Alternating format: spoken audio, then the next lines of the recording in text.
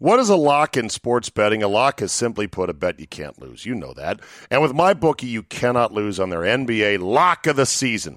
Put a bet on either team to score between the Mavericks and the Nuggets. And when the first bucket hits, boom, you win. Let me put it like this. An NBA game has never gone scoreless, so you're going to win. This is a lock. It doesn't get any easier than that. MyBookie wants you to get a taste of winning, because it tastes so good. With superstars like Jokic, Doncic going head-to-head Friday night of this week, it will not take more than a minute of game time before your bet, cha-ching, cashes in. And that's not all. You get paid Friday, wake up Saturday, and then you throw down on UFC 267. Saturday night, MyBookie is giving all users a $100 risk-free wager on the light heavyweight championship main event fight. So don't wait. Head to MyBookie.com now and use my promo code ZABE. That's promo code ZABE, Charlie, Zulu, Alpha, Bravo, Echo, and MyBookie will instantly double your first deposit. That's promo code ZABE. You can double your funds to double your winnings. Bet anything, anytime, anywhere with MyBookie. Grandparents. At Vanguard, you're more than just a grandparent. You're the family historians. You fill your closets with heirlooms, family photos, and letters from long ago. You're always planning the next family reunion, even at the reunion. Because for you, time well spent is time spent on them. At Vanguard, you're more than just an investor. You're an owner. Because the future you're building is bigger than yourself. Discover the value of ownership at Vanguard.com. Fund shareholders own the funds that own Vanguard. Vanguard Marketing Corporation, distributor. Hear that? Is that America cheering or a sausage patty sizzling to perfection? It's time to cheer for Egg McMuffin and fresh cracked eggs at McDonald's. It's time to wake up to the aroma of freshly baked biscuits and treat yourself to a real honest-to-goodness morning meal. Breakfast, it's on at McDonald's. Now get any breakfast sandwich for just $2. Available only through the app. Mobile order and pay available at participating McDonald's. McD app download and registration required. 5, 4, 3, 2, 1. Strap in. You are looking live at a sold-out Memorial Stadium in Columbia.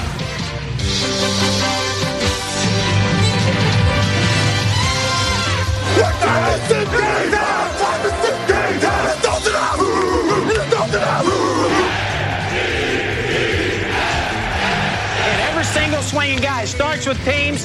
Let's hit it rolling now. Let's earn this thing today. This is NFL, which stands for not for long when you make the calls. I'll be selling groceries.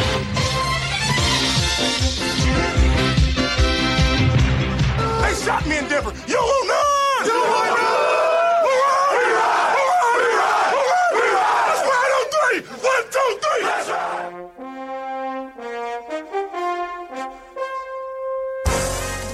Week 8 in the National Football League. It is your 1-8-2-2-1-1 lineup of games. The Ravens and the Raiders are on a bye. The Packers and Arizona game was too late for today's edition of the Zabecast. Please check your local newspapers for scores and details. We start Week 8 in the 1 o'clock Eastern hour, and we go to Atlanta. You are looking live At the humiliated Samuel Richard Darnold.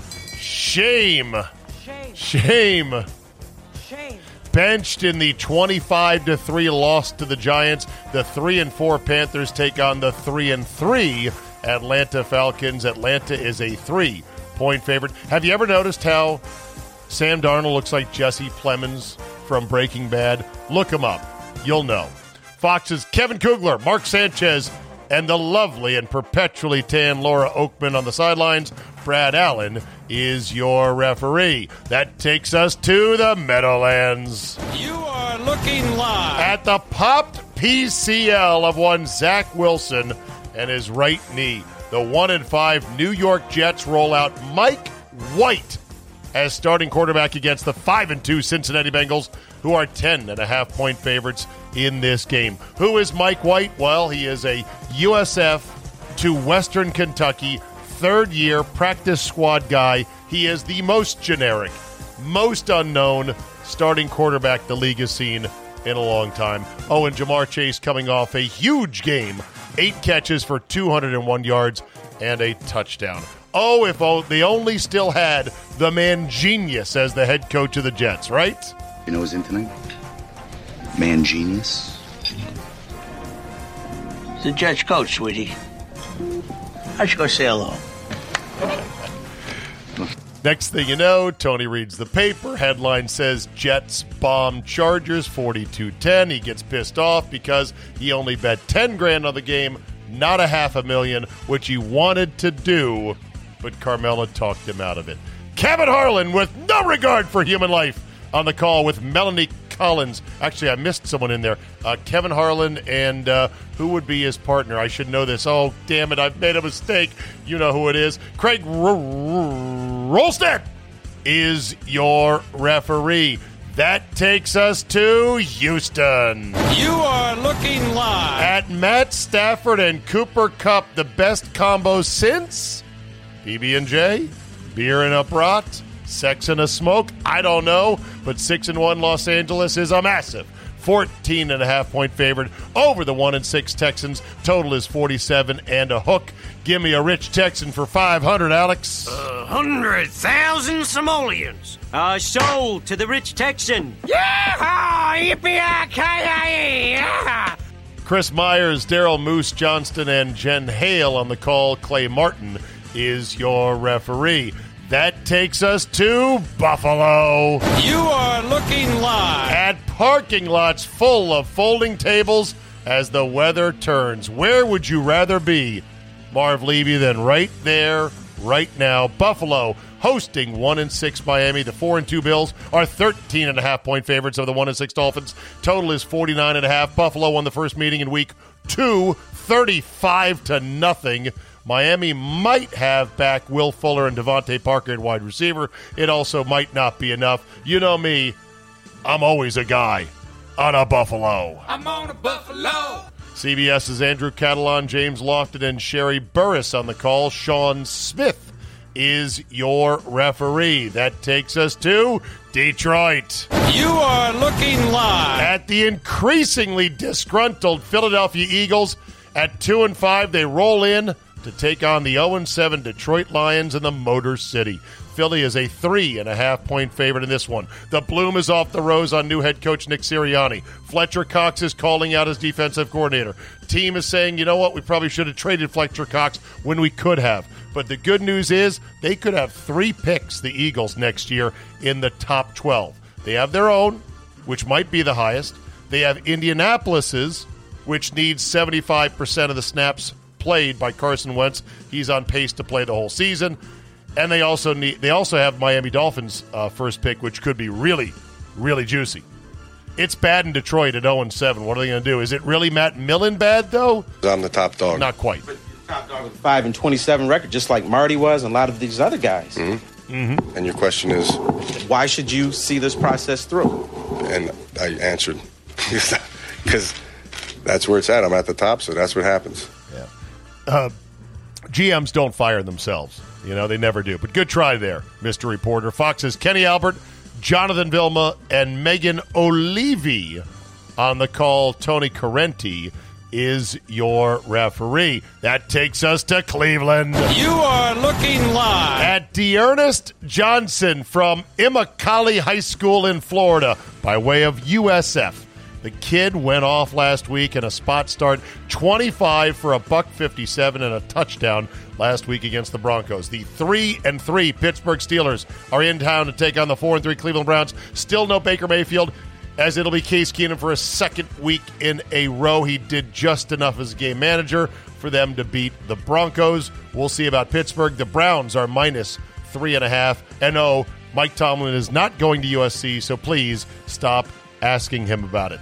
CBS sends their best, Jimmy Nantz, Tony Romo, and the Wolf to call the game. Sean Hockley is your referee. That takes us to Chicago. You are looking live At the smoldering wreckage of Justin Fields' 5-turnover game last week against the Buccaneers. 3 picks, 2 fumbles. Hey, how is the game moving to you right now, Justin?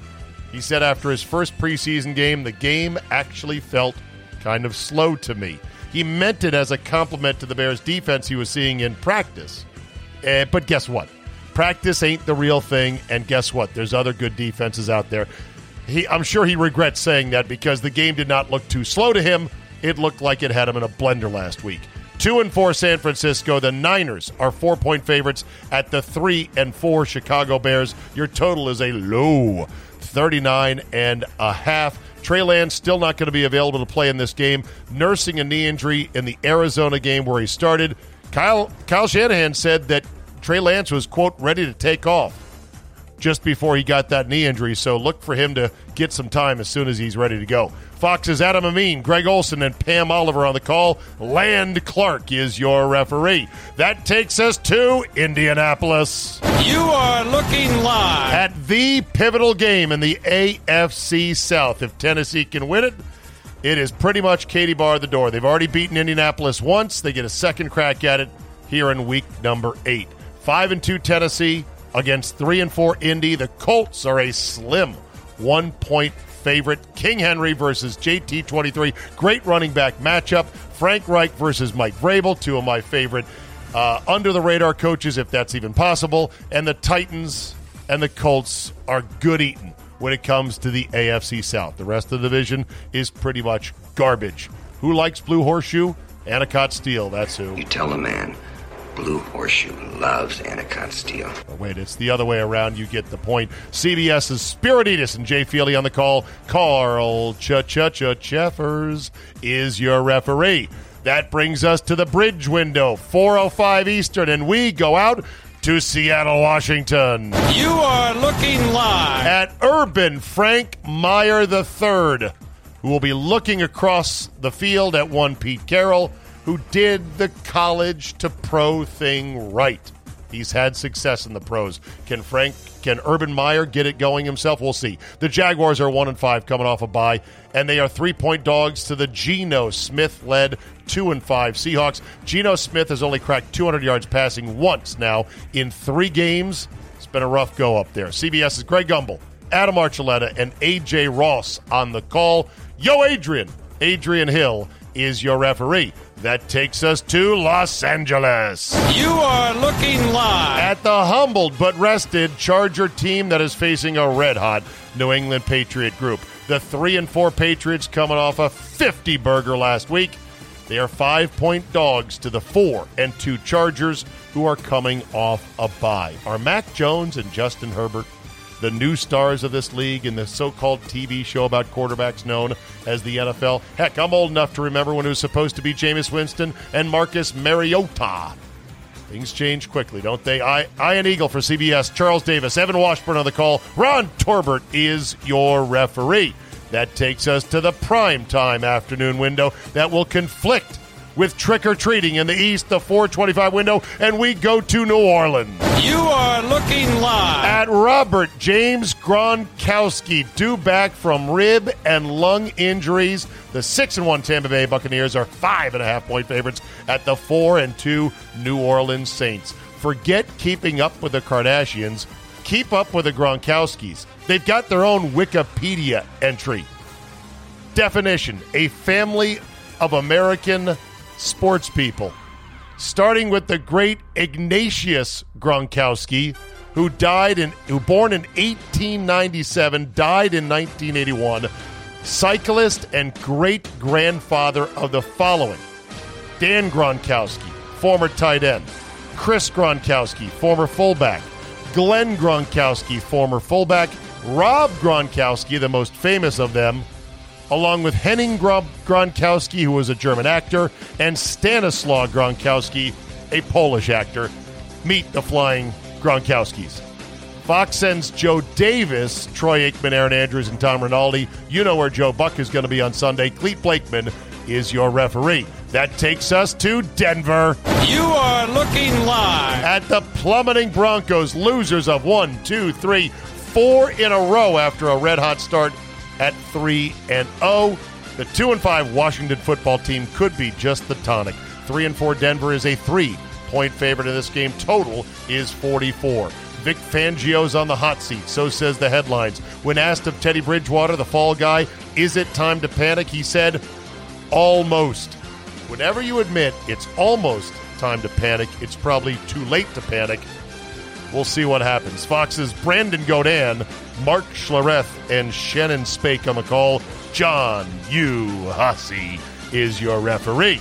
That takes us to Minnesota. You are looking live at the Dallas Cowboys and Dak Prescott ready to take on the Minnesota Vikings. 5-1 Dallas, a 1.5-point favorite over the 3-3 Vikings and Kirk Cousins. Kirk is having a good year. Dak is having a better year. It's the mid-round bonus baby overachieving quarterback showdown that we all know and love. La'el Collins will be back for the Cowboys after his 5-game drug suspension. He may actually slide to guard, may not even start. The Cowboys have, right now at least, a somewhat surplus of good offensive linemen. Adam Thielen is expected to play. He had a foot injury this week. He was a full participant on Wednesday.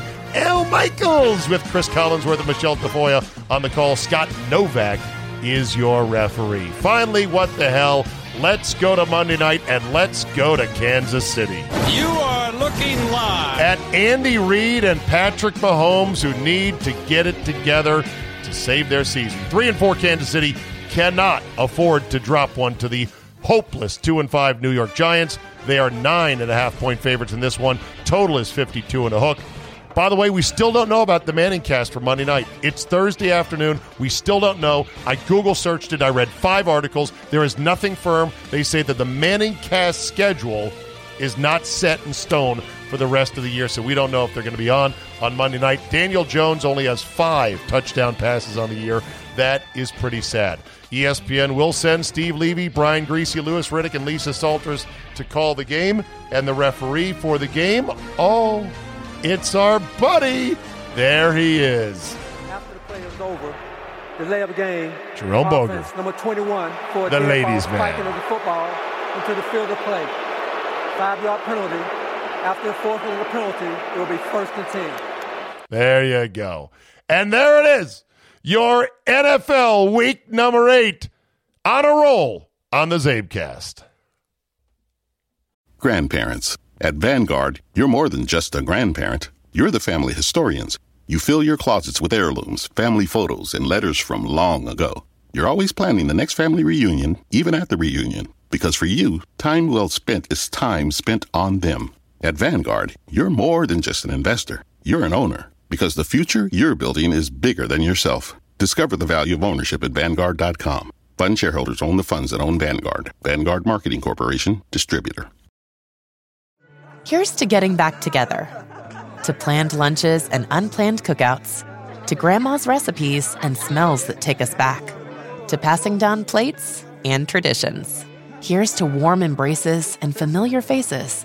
To your best friends, becoming best friends. To scheming, dreaming, and food still steaming. Here's to laughter and love. To growing closer than ever.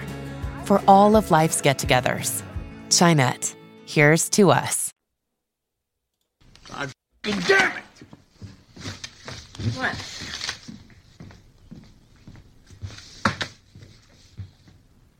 That's good, right? No. I only bet 10. But you won. What did I say? Huh? What did I tell you? It's a sure thing. You talk about this crap like it's science, Tony. I lost a lot of f***ing money. You didn't lose. We could have turned your bullshit into a f***ing $1 million. My bullshit? That spec house was my investment. For my future. Here we go. Jenny Sack had to move in with her f***ing daughter, Tony. Again with Jenny Sack, huh? John provided. She's a f***ing hysteric. Never think I might know what I'm doing. Oh, I love that bite so much. From The Sopranos, Mr. X. Did you ever think that I might know what I'm doing? That one hit a little too close to home. Yeah, really. Didn't it, though? He was all pissed off. I played the bite, and you were looking live of him meeting Mangini, the man genius, at the restaurant at Vesuvio. And so I guess he thought, I got a good lead. The Jets are going to win, and they ended up winning and covering it. He was all pissed because he was like, you didn't bet enough money on it. Yes. Oh. Mrs. X has, we don't have the language going, but we have a lot of similarities. Really? Okay. Well, you know what she does is on Sunday nights late, she knows it's a karma and a jinx. She never don't ask me about my business, but she'll say, so does everyone love you today or hate you today?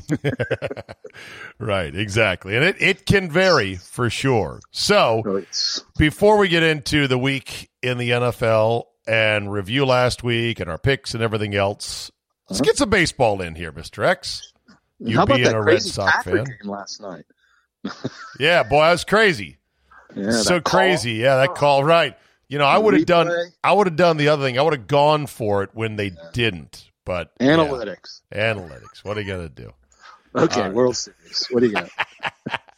1-1 so far. What's your big thoughts on the World Series so far? I got to tell you, before I cannot think. Yes, I can. The last time I was this disinterested in the World Series was the White Sox Astros in like What? This is a boring freaking matchup to end all matchups. Yes. I mean, before it starts, okay, let's put it this way. The Braves had the 12th best record in baseball this year. You know, the Mariners and the Blue Jays won more games than the Braves did this year. Okay, well, but that's how baseball works. Not this bad. I can't remember number 12 ever making the playoffs, much less the World Series. It's just now, granted, okay, you know, you play, you are what you are, you're in the series, good for them. But they're not there's nothing fun, attractive, sexy to watch on either of these teams. Of course, the Astros being so hateable, and the Braves and that damn tomahawk chop. I mean, oh my God, it's not a matchup that. I only care because, well, it's what I do, but it's a tough one. There's no starting pitching on either team. This bullpen day stuff might be the way to play it, but it is not attractive. You don't say, oh, who's pitching tonight? Oh, cool, it's a bullpen game. Let's go watch. Yeah. There's no Randy Johnson. There's no Pedro. You know, it's just not a good match. Could they mandate it be like the old days where you name a starter and you make them go 6 innings at least? Well, no, of course not. If you get shelled, you get hit. I mean, you know, they're doing what they're doing. But, I mean, hey, the only thing worse than starting a mediocre person is starting him and keeping him in. I mean, that doesn't help. I hear you on that front. I'm wondering what rule changes, what roster limit changes could you implement if you wanted to move against the bastardization of the so-called bullpen game? Well, I don't think you have to, and I would say this. No, not have to. What could you do? I don't think you should want to. Okay, let me try a third time. Okay. What could you do? I'm saying if you are committed to it, even if it's a bad Rob Manfred idea, of which he seemingly has a giant top hat full of bad ideas, what would you do to move against it? Fewer relievers so you couldn't afford to do it? That's just, you know, this year we now have these teams during with 13 and even 14 pitchers. They used to carry 10 or 11, and they're still throwing outfielders in the 8th inning. So why are we going to go less? We're going to have more of that? I don't know. How about fewer pitchers on the roster? Expand the strike zone and do something else to get guys swinging at pitches. Yeah, we're going to go Jerry Maguire. Fewer pitchers, less money. Fewer fans. Let's go. More personal service. Hey, it's an idea. All right, hold on. There's still no substitute for having a stud pitcher. So these teams that are doing it out of necessity, not because they want to, because they have to. That's why I don't think you have to regulate it. I mean, you still want Max Scherzer going 8. You don't want, you know, Larry Cohen, Curly, and Mo going an inning each. All right, here's what I would do. I would lower the mound an inch. Okay. I would make synthetic bats that replicate the dynamics of a wooden bat, but they're synthetic. And I would make them so they are 10% lighter and have 1/16 of an inch more circumference. So it's easier to hit the ball. Yeah, I don't think so. Okay. Okay. I don't know. I know. I'm just spitballing here. Like, well, it's not the fences. You want guys swinging at the fucking ball and hitting it, and you want balls in play. That's baseball. Yeah. At least Houston finally got rid of that hill in the pole. Oh my God, that was the dumbest thing ever. And they're like, "Yes, it's like old time baseball where we had obstacles out there. Let's park a Buick 56 out there." Yes. Somebody at a boardroom thought it was a good idea. Well, I got to say this, ladies and gentlemen, having known Mr. X for well over 20 years now, and knowing when he yearned for the days his beloved Red Sox would be in the World Series, the fact that they have won it in 2004, 2007, 2013, and 2018, that now in their fifth dance in this cycle, 4-0, by the way, never having to taste the bitter tears of a World Series loss, Mr. X is bored with the World Series. My. Well, I mean, I'm still watching. I'm still trying to find the angles. I'm still playing it, but it's you, sir, are spoiled. You, sir, are spoiled. It's official. Yeah, maybe. All right. We deserved it after 86 years. All right. You listened to the Lambeau recap and had some thoughts on the good old days at RFK. Yeah, I wish I could make that. Hearing that talk. I mean, you know, I think, I don't know if I told you before. I mean, I grew up with season tickets at RFK. And I swear to God, we had the two worst seats of those 56,000 seats in that house. But you know what? We loved them. They were in that house, and everybody wanted them. And what an experience it always was. I mean, we sat in the end zone portable bleachers to the side of the goalpost. I had seats 15 and 16 in a 30-person row. I'm 18, 19 years old, and I couldn't fit in that seat. Today, oh, my God, I'd need 3 of them. It was so crammed and so much fun. You would rest your beer on the guy's knee behind you because it was beside you, and you couldn't fit in there. And like I said, you know, if you wanted to get up and go to the bathroom, 14 people had to stand up and get the hell out of the way. And then there was porta potties under the bleachers to go in. It was absolutely ridiculous, and damn, was it fun. And it reminded me of the guy that you had, I guess it was the Felt Father, talking about the nice attitude of the people. Mm-hmm. Everybody in that end zone was, you know, friends with each other. Now everybody's like getting their phones out and recording the fight, and you know, it's horrible. I know. It's ridiculous. And when he was recapping Lambeau, it made me think of RFK in the 70s and the 80s, and everybody having a great time. And you know, if you were at a youth soccer game and somebody said, "What's the score?" You know, they'd say Redskins up 17-13. Now you say, "What's the score?" They say, "Of what?" Oh yeah, that's a good point. Well, the other thing too is that, you know, the old days when the game was on, when the game was being played, everyone was in their seats because there was nothing else to do. You go out to the concrete, couldn't get out. Right. I mean, it was hard to get out, number one. But number two, there was nothing to do inside or, you know, in the concrete concourses. Yes, you could get a beer. You could get some basic concessions. But it was not climate controlled. It was not nice. And I don't even know if there was TVs back in the day.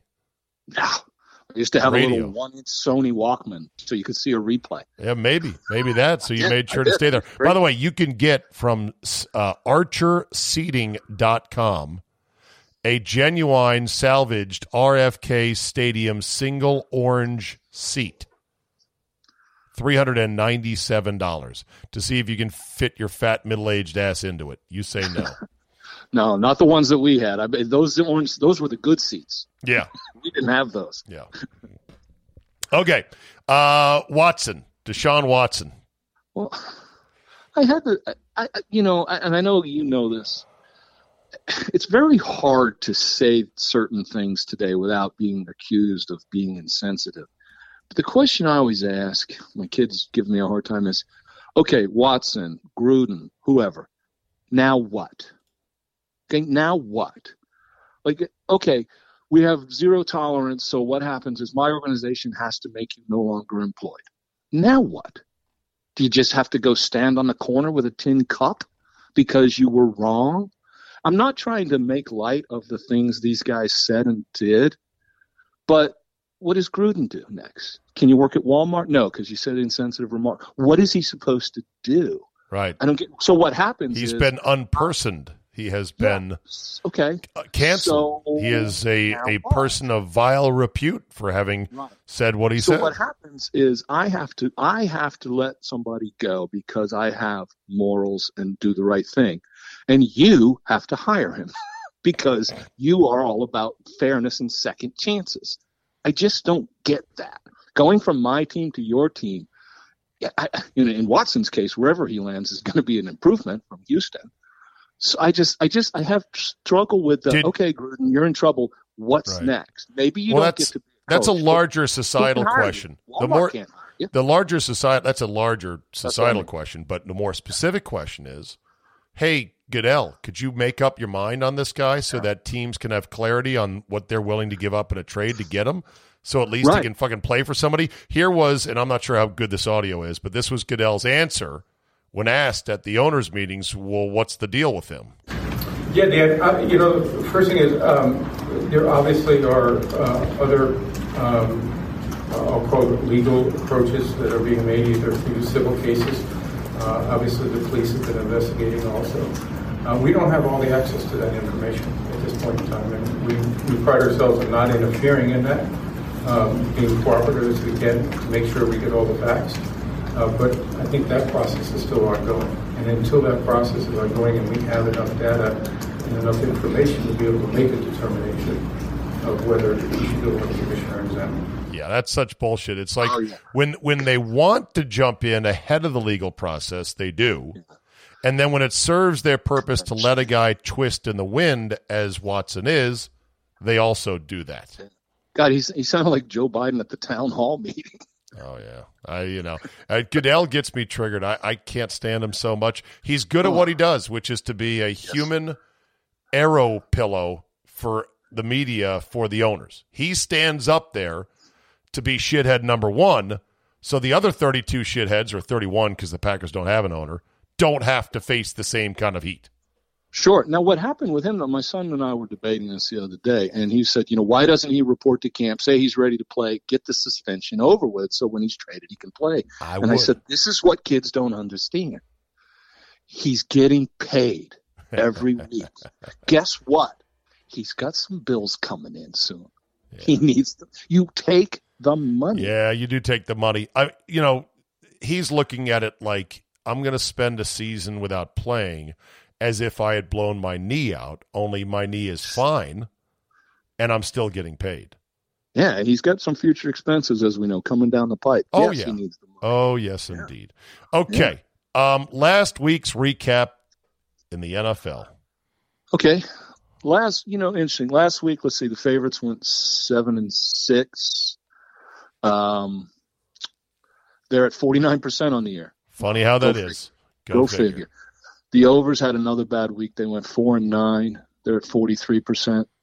Home teams 6-7. They're at 47% on the year. And the public had another good week. They went 3-1. Okay. They're actually hitting 48% on the year. Public is not getting beat bad like they were early in the year. Our picks, stunk. You missed yours. Mine stunk. 2 out of 3. Yeah. You got you missed 2 out of 3, and you missed your lock. Your locks are now 2-5 after the 2-0 start. Ouch. Your picks are 7-13. But as they say, there's one thing that's as good as knowing a guy who can pick winners. Knowing a guy who can pick losers. That's right. Hey, that's right. I'm on the fade train right now. Get on board. Although I think it's time to go the other way. It is. Okay. With you. That's the way it works. I got my lock last week. I went 2-1. So my locks on your show are now 4-3, and the overalls are 12-9. There was a lot of laughter last week when I took the Giants +3. Yeah, who's I vote on that. I also had Miami with the 2.5 trap. They lost at the gun, but they covered. That was a tough one. So wait, you had Miami minus +2.5. Oh, +2.5. Well, they were getting killed, and then they rallied. They did, but they lost. They had it won, and then Atlanta hit the walk-off to win by 2, but they covered. And the Wolf plus 7.5 was a brutal loss. I mean, all that. We were on the right rule, but golly. We were on the right side of that because they played within 7 points of Green Bay. They went 0-5 inside the 30. 5 trips inside the 30, 0 points, much less 0 touchdowns. McLaurin, usually money, had one go off his face mask and dropped a touchdown. Yeah, there was a PI that probably should have been. That was. Would it have hit him in the nose? I mean, come on. Look, it's easy for us to go, you suck, you should have caught that. He's awesome. Like shit happens. Sometimes you drop him. There was the ruling on the diving face, head first. Do you know that basically Mike Pereira disagreed with the way that play was called, saying it's a judgment call about whether or not a quarterback is, quote, giving himself up while diving forward. No part of that was giving yourself up. Right. Well, sometimes quarterbacks will dive forward to give themselves up. But at the goal line, there's not a give up. So no. What I said to that was, if that's called giving yourself up, then every freaking dive for the pylon should go back. Yes, of course. Because you gave yourself up. And you go back to where you dove to the putt. No, everybody dives for the end zone head first. That's a touchdown. I've heard it. I've heard you say it's the right call. I still feel like if that's the right call, a lot of touchdowns should come back. I didn't say it was the right call. I said according to the rule. Well, yeah, but I didn't know that there was a judgment element on top of it, and I think the judgment was definitely wrong. Supposed to be doing judgment. Hey, you know what? On the punt by Bojorquez for the Packers that was ruled a touchback, they used what I consider to be an illegal scoreboard review where they changed it after huddling up based on what they saw on the stadium scoreboard. Okay, Zabe, you know what I think, and I have no way to prove this. I have seen this for years. They have those sideline officials whose job is to kind of stand there and wear a jacket over the stripes so you can't tell they're there. Yeah. And they have an earpiece. Yep. I swear to God. New York is in their ear?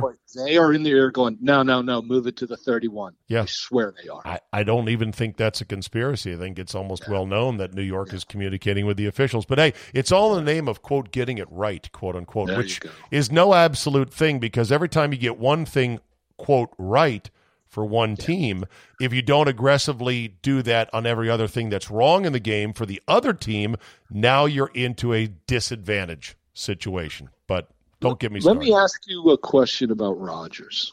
I see if you agree to my theory, because one of my sons was bemoaning being on the right side and the Packers covering. But I say Aaron Rodgers, of all the really good quarterbacks, he plays to win. He's not a run-it-up guy. If Heineke's touchdown had counted, Packers probably score more points. Oh, there's no question. But he's not that guy. No. If you cut that to 7, he probably marches down the field and they eat the Redskins alive. But his attitude was, they ain't scoring, and he plays a little more. He's not a score 50 burger guy. No, 100%. 100%. That's why his touchdown to INT ratio is so outrageous. It's why he throws so few interceptions. He plays the percentages. He's the ping pong player who never misses. Yeah. And those guys I feel like piss if me they off. Counted that, I think Rodgers might have still covered. But whatever, we'll take it. It was still a tough. I do not. I watched that 10 times. It's a touchdown. Okay. How is the website doing this year? CallMeMrX.com. Different than ever. This is the craziest year for me in the sense that, you know what? I always equate college and pro football to a casino. When I was young, I learned, I could play craps and I could play blackjack. And I would take my little money I had and I would go and I would play blackjack for hours to make enough money to go lose at craps. And then I'd lose, and then I'd go back to the blackjack, and I'd grind it out for 3 or 4 hours. I'd win, I'd go back and spend it in 30. And I always had more fun losing at craps than winning at blackjack. Now, betting football is the same. All these years, we kick ass on Saturdays betting college football just so we can go to the crap table on Sunday and try to bet the NFL. And we have more fun losing at the NFL than we have taking Toledo +5 in college and not, So I've always thought it's the same way. Who says you're having fun losing on Sundays? Well, no, I'm saying over the last 20 years, I enjoy watching. Everybody likes betting the NFL, and it's hard. College is easy. So why don't you just stop betting on the NFL? Isn't it the Herm? Sports. This is what the greatest thing about sports is. Herm Edwards. Yeah. You play to win the game. You gamble to win money. Right. And if I did that, I'd have spent my entire life at the blackjack table, never gone to craps. But that's no fun. Why don't you kill it on Saturday and make hang up the phone. And make one funsies pick on Sundays. Because it's kind of like, okay, because the return on Sundays is lower, it's still a return. We're still going to go. But here's the point. Over the years, Dano and I, we usually crush Saturdays. Sundays, I'm happy if you finish a football NFL season 55, 56, 57%. But this year, oh my God, well, he still crushes college. I am hitting on the website, to answer your question, a long way to get there. I'm hitting like 34% on Saturdays. I cannot do it. And I'm hitting like 68 or 67, 68 on Sundays. It's backwards of every year of my life. I don't know. I can't get anything right in college.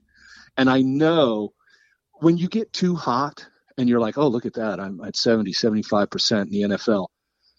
You don't think, oh, wow, I figured out the Rubik's Cube. I've got it now. You just know better. And I know that I'll probably finish both at 60, 58. But the college sure isn't turning around for me. I'm really struggling. But the college is not turning around? No, I'm hitting 34%. Oh, so college is not turning around. I can't get anything right. Yeah. It's backwards of every year of my life. I cannot get a college game right, and I am not missing many in the pros. I don't know what's going on, but I know they'll probably both regress to the mean, as they say. All right, you are shutting it down November 1st. Why is that? Yeah. From the events we've been to, I will say this. For the most part, guys that listen to your radio shows and your podcasts and they come to events, they're great guys. It's always fun. They're good people. And the folks that started following me and my website, they're good guys. So? But you get close to Thanksgiving in the NFL, and you get guys that are have had a really bad year of winners, and the pressure's on, and they start getting desperate, and then they want to subscribe and print money to catch up from the hole they dug. So this year, I'm not going to let it keep rolling. I noticed last year, everybody who signed up after mid-year was a different guy than what I just described as the normal Zabe or ex-followers. So I'm not going to let them on the ship this year. Okay. So I'll shut down. When I shut down, everybody's going to get this stuff you're the tout with a conscience, one of the rarest of breeds, almost like a stripper with a heart of gold. You can't bear to think about little Timmy's a blank Christmas because Daddy spent all his money trying to catch up and subscribe to your site. No something clause coming here. All right, no something clause. Everybody getting something. Where do you get that money? Hey, that's none of your business now. Everybody going to get something. All right, here we go. Here are my picks for the week. I am in such a struggle mode. Here's how I'm going to fix it. I've decided to bet on good teams playing the shit teams.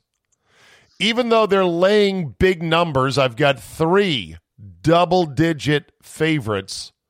My thinking is 2 of the 3 are going to cover. Which 2? Don't know. Don't care. I just need to go 2-1 this week, so I'm betting against the shit teams, and I'm laying the lumber. Last week was the first week since 1975 in which there was only one game through Sunday night that was a single-digit margin. Yes. Rare to happen. So maybe we're in that mode now. So with that in mind, I'm taking the Bengals minus 10.5 at the Jets against quarterback Mike White, the most generic sounding and nobody even knows who the fuck he is quarterback in a long time. I'm taking the Rams minus 14.5 at the Texans. And I'm taking the Bills minus 13.5 against the Dolphins, a team they beat 35-0 in week number 2. 2 of the 3 are going to win and cover. I don't know which 2. I don't care. I'm going 2-1. That's the sign of a desperate man. Mr. X? Oh, wow. We got a problem, Houston. Why? Well, because every week on your show, I write down 4 picks that I'll play probably this time of the week. And if you pick one of them, then I just go with the other 3. So that we don't sit there and give out all the same. Right. But my 3 this week were the opposite of those 3. I swear to God. Wait, so you like all the one-win teams with the points. You're taking one winners, the Jets, Texans, and Dolphins, with double-digit lumber. Okay. I was. Shit, why don't you and I let's book the action and save the 10%? Duh. Duh. Let's go. Of course, I'm not sure I'm in your same gambling bracket, but we could work something out. Let me tell you one thing. By the way, my lock will be Houston. So because make your lock the Rams? Is there homework behind that or logic or anything? Yes. But I was wondering, did you give which of those 3 was your number 1 for the record or no? No. Okay. My lock of the week is tell me next week. My lock of the week is 2 of the 3 will win. Okay. If 2 of the 3 don't win, count it as a lock loss. Gotcha. Okay. Fair enough. Well, I will say this. Let me tell you, when I look at a week in the NFL, the first thing I do before I even start looking at the games is I write down 2 columns. Who overperformed last week, did better than you think they are, and who really underperformed and did worse. You can be a good or a bad team, and that's not the point. Point is, how'd you do compared to what we think? And then the public thinks last week is this week. So what I like is a team that overperformed, I want to go against them, or underperformed, I want to go for them. And if they happen to play each other, wow, now public. So let me tell you, for example, Cincinnati, they just destroyed Baltimore. The Jets got just throttled by, the Patriots. Right. They play each other. Yeah. Almost 85% of the world is going, hey, I saw last week. I know. Bengals are good. Jets suck. I know. It's 11. Vegas doesn't know the Jets. So when I see a team, call it era of recency, when I see a team play really well, playing a team that just hit rock bottom, and the whole public says, I'm on one side, that's when I want to be on the side of the guys with the big casinos, not the guys. So anyway, that's my logic behind both of those. But the reason I picked Houston as my lock is I think Tyrod Taylor makes a difference on that team. He's not a quarterback, but he's a lot better than what they've been playing with. So I think if you give Tyrod Taylor is a quarterback. No, he's not a good quarterback. Oh, okay. But he's better than what they've been playing. You left out good, and I was like, does Mr. X know he is in fact a quarterback? Yes, he is. He's a pro quarterback. So Tyrod Taylor instead of the long-necked Davis Mills. That's the kind of he's the kind of guy you want to cover 2.5 touchdowns with late running around. Well, the Texans were sticky last week early against Arizona, but they finally succumbed and they did not cover. So yeah. So that's my thinking behind those 3. So and Dolphins the same boat, who are getting a couple wide receivers back, it looks like, in Devontae Parker as well as Will Fuller. Yep. So, all right. Fair enough. We're on opposite sides, Mr. X, and as always, we like to say, bet only as much as you can afford to win, otherwise you'll end up like Tony Soprano. Call me MrX.com. Both of us. We're going to do 3 and 3. Yeah, we're going. Yeah, I can tell you right now what the podcast record is already. Well, it could be 3, 2, and 1. Could be 1, 4, and 1. How about 0, and 6? Could be 0, and 6. Well, no, because we got hooks in there. In fact, no, we can't. No, we can't. No, there can't be any pushes. It's 3 and 3. They're all hooks. Okay. Yep, that's true. All right, Mr. X, we'll see you next week. Thanks. Okay. There you go.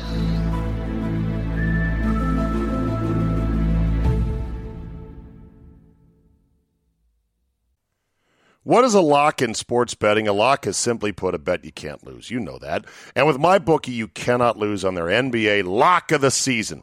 Put a bet on either team to score between the Mavericks and the Nuggets, and when the first bucket hits, boom, you win. Let me put it like this. An NBA game has never gone scoreless, so you're going to win. This is a lock. It doesn't get any easier than that. MyBookie wants you to get a taste of winning because it tastes so good.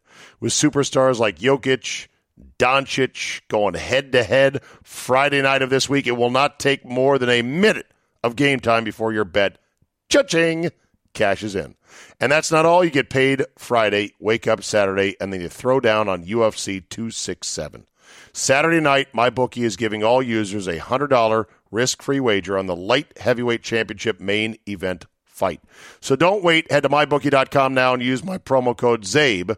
That's promo code ZABE, Charlie, Zulu, Alpha, Bravo, Echo, and MyBookie will instantly double your first deposit. That's promo code ZABE. You can double your funds to double your winnings. Bet anything, anytime, anywhere with MyBookie. This is where the DJ talks. Don't say anything. Okay.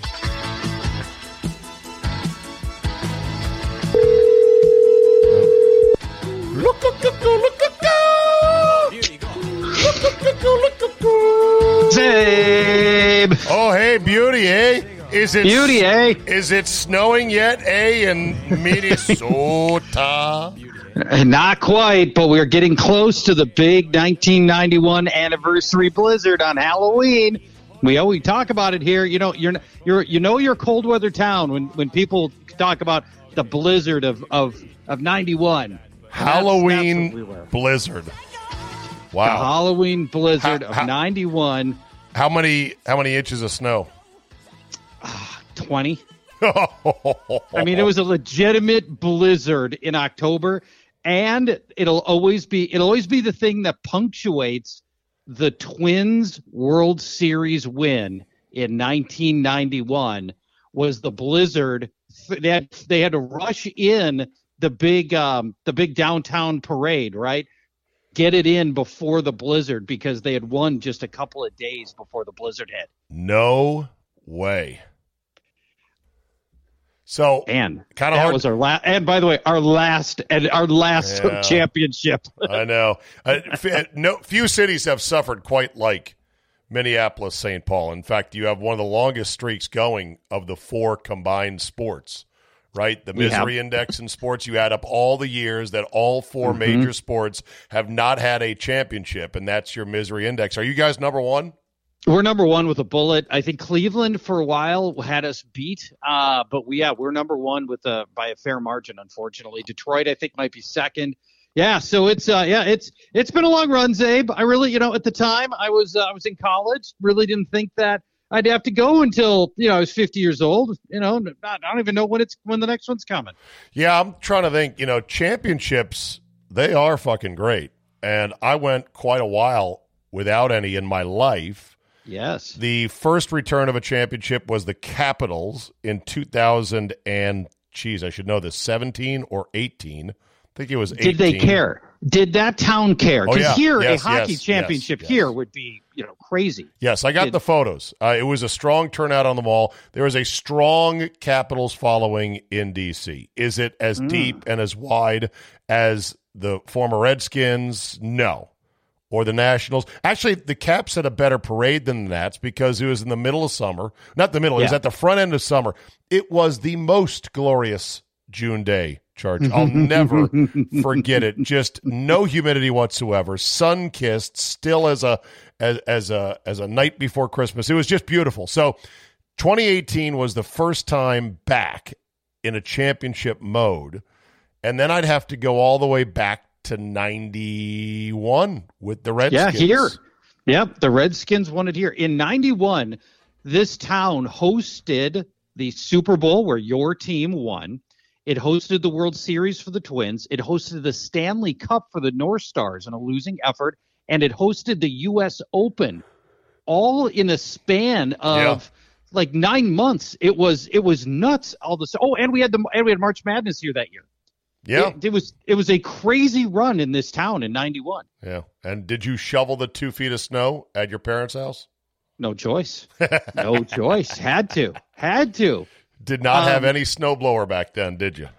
No, that's why they had me, Zabe. That's why your kids your parents had kids. Parents had me. That's right. So they wouldn't have to buy a snowblower. Oh, I don't know how the economies of that work, but I can tell you I did a lot of backbreaking shoveling in my day. And, and of course, when you have the brother, it's always turns into a battle about who's doing the most shoveling and, all that stuff. You're fighting over that stuff because that's what brothers do. So, that's So 91. Just a couple of quick things on the 91 World Series, which is considered by many to be the best World Series in terms of drama of all time. The players in it were good, not great. Some were great. The Braves had Tom Glavine, John Smoltz. They would go on to Greg Maddux. He wasn't there yet. Oh, he wasn't? Maddux, okay. No, he was a Cub at that time still. Kirby Puckett would be the most notable Twin. But the thing I will never forget about the 91 World Series, Abe, Jack Morris coming out for the 10th inning, a complete game. Can you imagine that in today's baseball? To have, in the 7th game of the World Series, to have your pitcher come out for a 10-inning complete game. It's the only time I've cried in sports. No is way. When we came back. Jack Morris, hometown boy, makes good. Hometown boy. He was from Minneapolis? He was from St. Paul. Yep, he was. Justice. And he gets him out. Swinging. The great Jack Buck with the call. Into the 10th inning we go. Jack Morris still pitching. I have goosebumps right now. He gets his 8th strikeout. I got a chubby right now. Ozzie Smith. The Twins are going to win the World Series. The Twins have won it. It's a base hit. It's a 1-0 10-inning victory. Do you remember about that? Remember who stomped on home plate? Dan Gladden stomped on home plate, baby. With his flowing locks behind him. Yes. Yep. And you never would have a pitcher pitch 10 innings, and the fact that when they came back from commercial break and they showed Jack on the mound, and just I think the fact that he was one of us from in town and the special season, I think he had a 20 wins regular season. It was just that's the only time I've cried in sports, right there. Yeah, good stuff. We'll never see 10 innings from one guy again. I don't know what can be done. I mean, Game 1 of the World Series was forever. It didn't end until 12:15 East Coast time, which is an abomination. You're never going to grow the sport that way. Yeah. For comparison, I saw this stat. I'll look it up in a while ago. Hold on a second, Charge. Give me a little background. I'm going to find this stat for you real quick here. So go ahead. Problem. Another thought on the 91 series while I look this up. Well, the greatest call, maybe it's one of the greatest calls. You talked about Jack Buck. One of the greatest calls in baseball history was when Kirby Puckett launched the home run in Game 6 to force Game 7. And Jack Buck with the understated call, "We'll see you tomorrow night." Right, which was mirrored by Joe Buck in 2011 on a similar Game 6 home run call for the Cardinals, the team that he grew up on, and his dad, of course, grew up calling. And he said, I just saw this tonight in the pregame show for Game 2, he said he tried to pretty much mirror and echo the words of his father. And he's the only one who could do it, right? I mean, anyone else would be like, does it. Yeah, you're stealing his act. Correct. But when it's your son, you get to do that. Here's the thing. So in 1980, the U.S. population was 230 million, and Game 1 of the World Series drew 42 million. Wow. Of that 230. That's crazy. So let's see. Do I dare try to do math while on the phone with you and possibly hang up by accident? Well, 270 divided by 40, right? Isn't that what you said? Yes. So let's see. Hold on. So 40. Hold on. 42. That was 15% of the population was watching. Okay. 15% of the population watching the World Series. In 2021, the U.S. population is 330 million, and Game 1 of the World Series drew 11 million viewers. Womp, womp, That's womp. 3%. 3%. What a change. And nobody is stomping their feet, waving their arms, saying, we've got to stop this decline. What can we do? Nobody is saying, for fuck's sake, we cannot have games end after midnight on the East Coast. They just won't do it. Which is ridiculous. It's ridiculous. Way better off, I think, way better off to start your game sooner than it is to end your games later. Because if you love baseball and you're on the West Coast, you'll start happy hour at 4. It's it's a lot easier than asking people to stay on the East Coast to stay up until 1 a.m. to get to the end of a game. The other thing is that that there's just not enough balls in play. There's too much nibbling. There's too much swinging and missing, and there's too many relievers. So a game that may not be as long as you think, it might only be 3.5 hours. It'll feel longer than that because it just goes so slow in between everything. But pace of the game's a huge problem for sure. The other problem is, okay, and this is where we'll swing to football here, and we are going to talk a touch of fantasy on this Football Friday, that the NFL product is so goddamn good. And it's conditioned people to expect greatness with just about every game. There was a stat about how last week was the first time since the merger in which there were 10 or more games on a Sunday, and none of them were a one-score game. Wow. How about them apples? Wow. How about them amazing. apples? Yeah.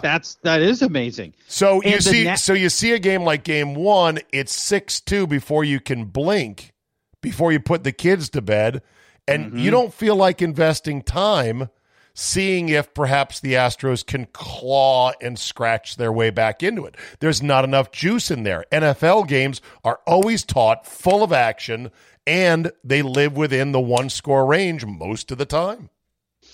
And our Thursday, Sunday, and Monday night nationally televised games, no matter how they look going into them, they've all been great. They've all been thrillers that have come down to last possessions, no blowouts. They've all been close games. And that's just, I don't know if that's just luck or that's just where the game, where football is now, is it's just easy to come back or whatever. Right. But our nationally televised games have virtually all of them have been really, really good. All right, I got to check my stat because last weekend I had a number of blowouts.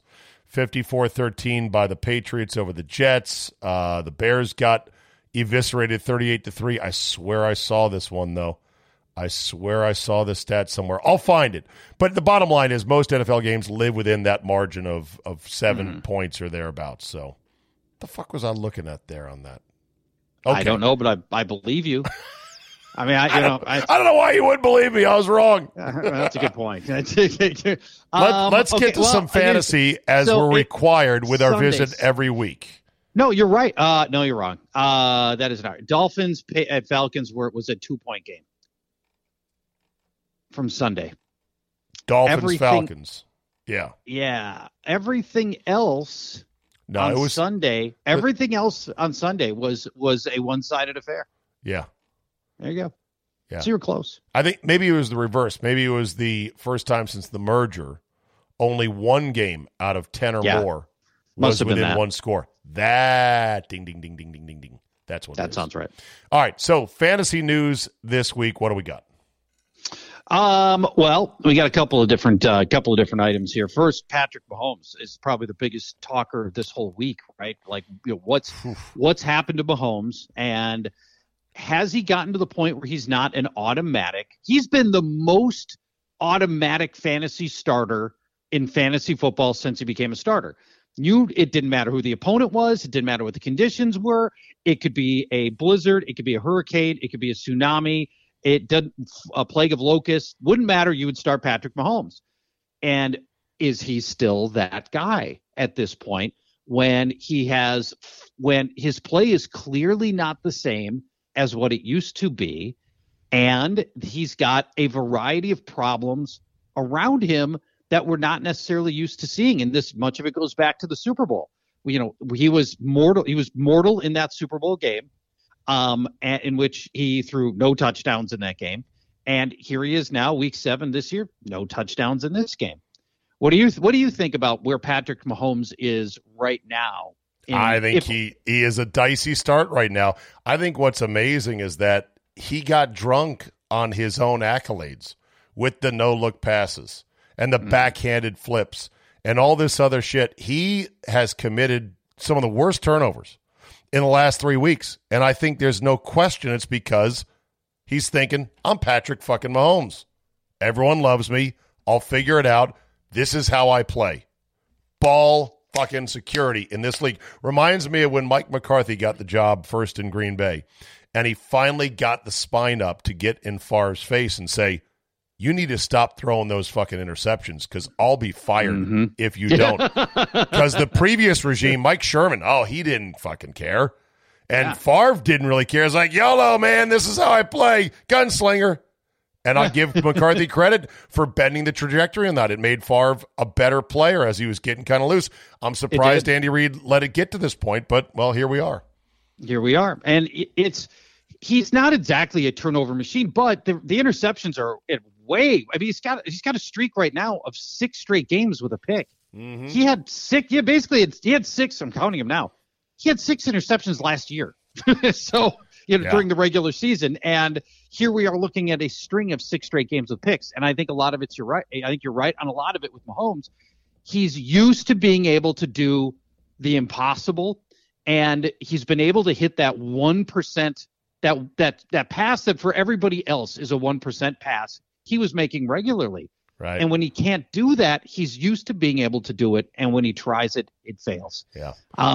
Now, he's still, from a fantasy standpoint, the touchdowns are still there. So he's scoring points. So from a pure fantasy standpoint, we're still starting him. But from a football standpoint, he's got the worst defense in football. His tackles, Orlando Brown and Mike Remmers, are terrible. And the only reason the Chiefs aren't 0-7 right now is because of Patrick Mahomes. That's pretty much it. And then Sunday night, who's on the big stage?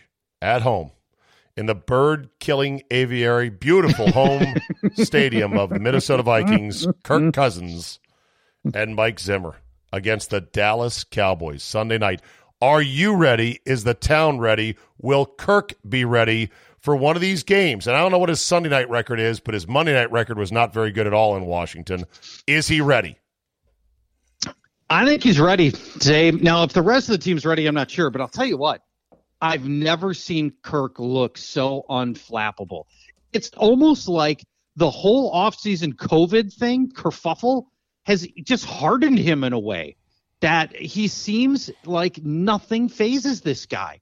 Whether it's the deficits, if it's the game-winning drives that he's had to put together, by the way, 4 game-winning drives already this year, or at least chances for game-winning drives. He's, the demeanor, the way he's holding himself and his play has never been better. And Dallas is obviously a much improved team, in part because their defense is much improved. And many people talking about Trayvon Diggs and all the interceptions. But Zabe, Trayvon Diggs has allowed the second most yardage in his coverage. Ooh. Nobody's talking about that. Yeah. By the way, Cousins is 4-2 actually on Sunday nights. Ooh. And this was an article dated from October of last year. Okay. So we might have to update that with a game or two. I don't have the ability to check last year's Sunday night schedule, but this was written 10/11/2020. Cousins is 4-2 on Sunday nights, which is pretty good. And that includes a 15/3 touchdowns to INT ratio on Sunday night. 73% completions. He's good on Sunday night. Monday night, much different. 0-9 on Monday Night Football. 0-6 in Washington. 0-3 in Minnesota. And his numbers are much worse. 64% versus 11/6. The biggest thing is that Cousins has a 7-31 record against teams with a winning record, at least as of last year. The winning record stat is thrown at Kirk all the time. All the time. And what I keep saying is wins aren't a quarterback stat. I mean, if that's the case, then let's take our Hall of Fame bound safety, Harrison Smith. He's got the same record. I mean, it's just, it's a team game. It's a team game. Yeah, the safety versus quarterback. Yeah. It's Come on. It's a look. Charge. Of course, the quarterback can affect the outcome more than the safety can, but it's still a team game, and you can't peg all these every loss on Kirk Cousins, especially last year when our defense was basically the worst in the league, and we're losing every game 35-28, and it's not on Kirk. I know. I'm not listening to that. I think quarterback record is a real stat. I just don't put a whole lot of weight into it, but I think it's useful to at least have in your back pocket as a reference. Because the really good quarterbacks, they'll lift their teams to wins. That's how the league is nowadays. But we'll see. Hopefully Kirk plays well and beats the Cowboys. That'd be nice. Oh, yeah, that would be very handy. By the way, I just pulled up Kirk's Sunday night stats. If you really care, I want to hear. If you don't, we can just move on. No, I want to hear him. Last year, a 1-point loss to Seattle on Sunday night. This was a game in which Dalvin Cook got forced out of the game. Alexander Mattison with the game on the line. Team goes for it on 4th and 1, fairly far into Seattle territory, and Alexander Mattison misses his hole, gets tackled for a loss. Prior to that, he had won the previous 2, including a Sunday night game in 2019 against Dallas, 28-24. He won the previous year on Sunday night against the Packers. 24-17 win against the Packers. He's won 2 of the last 3 on Sunday night. All right. Before we close out today, Dune was remade. The movie from 1983, I think. Yes. Which involved a giant sandworm. Sci-fi fanatics loved that the movie got remade, and now there's talk of a sequel to this new reboot. Yes. My question this morning to our movie expert, Matt Miller, is, why are they on that sand? And he said it's because there's some spice in there that they got to go get. There is. It's a spice thing. So this was the original one, 1984, was a David Lynch film. Now, you will remember David Lynch from such lesbian-fueled films as Mulholland Drive. Okay. Dune was such a bizarre, weird, and poorly made film. Get this. I saw it in the theater. And as I headed into the theater, they gave me a little card that explained key parts of the movie, like who the people are. I got a cheat sheet going into the movie. And then, as everybody's filing in, they're ready to start the movie, and Usher gets up in front of everybody and tells you what is happening in this world and what the movie even is all about. So he did like a 90 seconds of what to expect from this movie, which I've never seen any of those things happen before. But that's your face. That was the original Dune. No so bad. Way. How was the reboot? I'm going to watch it as soon as we get done. Okay, you haven't seen it, but you're going tonight. I haven't seen it yet. It's on HBO Max or in theaters. It's one of those deals. Got it. By the way, Mulholland Drive featured David Lynch in it as one of the leads, alongside the absolute dime piece smoke show that is Naomi Watts. Yeah, unbelievable. And this was, the beauty of Mulholland Drive and the career arc of Naomi Watts. She was still a desperate young actress, willing to do almost anything. A lot of nudes, and that was fantastic in that film. Let me tell you. Also, by the way, good film too, as it turns out. Weird, but a pretty darn good movie on top of it. You know what? I'm going to watch that when sports stop in June. So just give me just give me 1, 2, 3. Give me 8 months, and I'll have some time for that. All right, Charge, as always, a pleasure. GuillotineLeagues.com. Go there. You can still start leagues mid-season. Good luck. You're still alive in the Whiskey League, right? Not only am I still alive, I got a very good chance of winning this thing. Yeah! Mark the tape. I have a good team, and I think I'm getting all of the whiskey. I want you to get all the whiskey. All right, Charge, we'll talk to you. Thanks, bud. Bye-bye.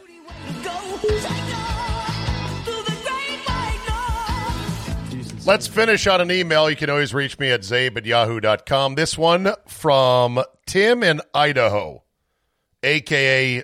Meatloaf. He writes to say, Houston fans don't even cheer the Titans, Zabe. Dear Half Rack, to all those giving you grief about no longer rooting for the football team in Washington, they're completely and irrevocably wrong. Would they ask a football fan in Cleveland if they root for the Ravens? It's the same franchise that was there in Cleveland for decades. They changed their name and left, and no one would blame anyone for not continuing to root for them. Same goes for the Houston Oilers, the Baltimore Colts, the Brooklyn Dodgers, the Seattle Supersonics, the Minneapolis Lakers, and on and on. One might argue that, well, they're still in Washington, so you should continue to pull for them. But no, you were right. That old team, the Redskins, is dead. Victims of righteous wokeness. What is there now is the Walking Dead, a zombie team with an expiration date. The team to come, the Red Tails, Red Wolves, Red Storm, Commanders, whatever stupid name they'll have, is a new team. Same owner, same crappy stadium, but it's not the Redskins. It's a different team.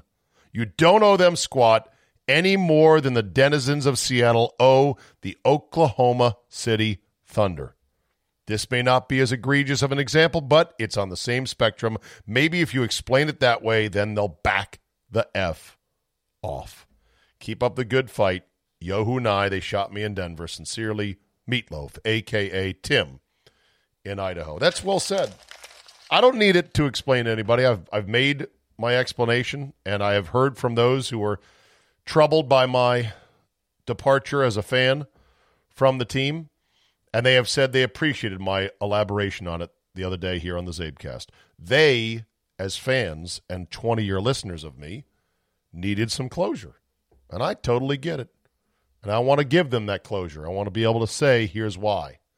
It's not you, it's me. It's not me, it's them. It's not the losing, it's the guy who's running. It's a lot of things is what it is.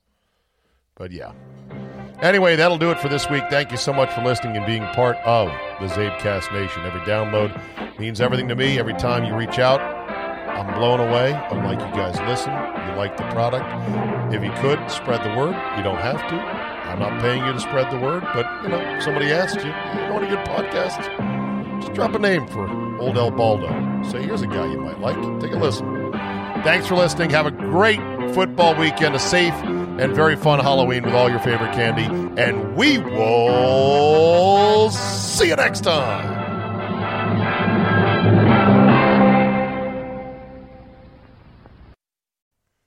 What is a lock in sports betting? A lock is simply put a bet you can't lose. You know that. And with MyBookie, you cannot lose on their NBA lock of the season. Put a bet on either team to score between the Mavericks and the Nuggets, and when the first bucket hits, boom, you win. Let me put it like this. An NBA game has never gone scoreless, so you're going to win. This is a lock. It doesn't get any easier than that. MyBookie wants you to get a taste of winning because it tastes so good. With superstars like Jokic, Doncic going head-to-head Friday night of this week, it will not take more than a minute of game time before your bet, cha-ching, cashes in. And that's not all. You get paid Friday, wake up Saturday, and then you throw down on UFC 267. Saturday night, MyBookie is giving all users a $100 risk-free wager on the light heavyweight championship main event fight. So don't wait. Head to MyBookie.com now and use my promo code ZABE. That's promo code ZABE, Charlie, Zulu, Alpha, Bravo, Echo, and MyBookie will instantly double your first deposit. That's promo code ZABE. You can double your funds to double your winnings. Bet anything, anytime, anywhere with MyBookie. For the ones standing guard, for the eagle-eyed, for the knights in shining armor, and for all those who support them. We are Grainger, your experienced safety partner, offering supplies and solutions for every industry, committed to helping keep your facilities safe and your people safer. Call, clickgrainger.com/safety, or just stop by. Grainger, for the ones who get it done. Grandparents, at Vanguard, you're more than just a grandparent. You're the family historians. You fill your closets with heirlooms, family photos, and letters from long ago. You're always planning the next family reunion, even at the reunion. Because for you, time well spent is time spent on them. At Vanguard, you're more than just an investor. You're an owner. Because the future you're building is bigger than yourself. Discover the value of ownership at Vanguard.com. Fund shareholders own the funds that own Vanguard. Vanguard Marketing Corporation, distributor.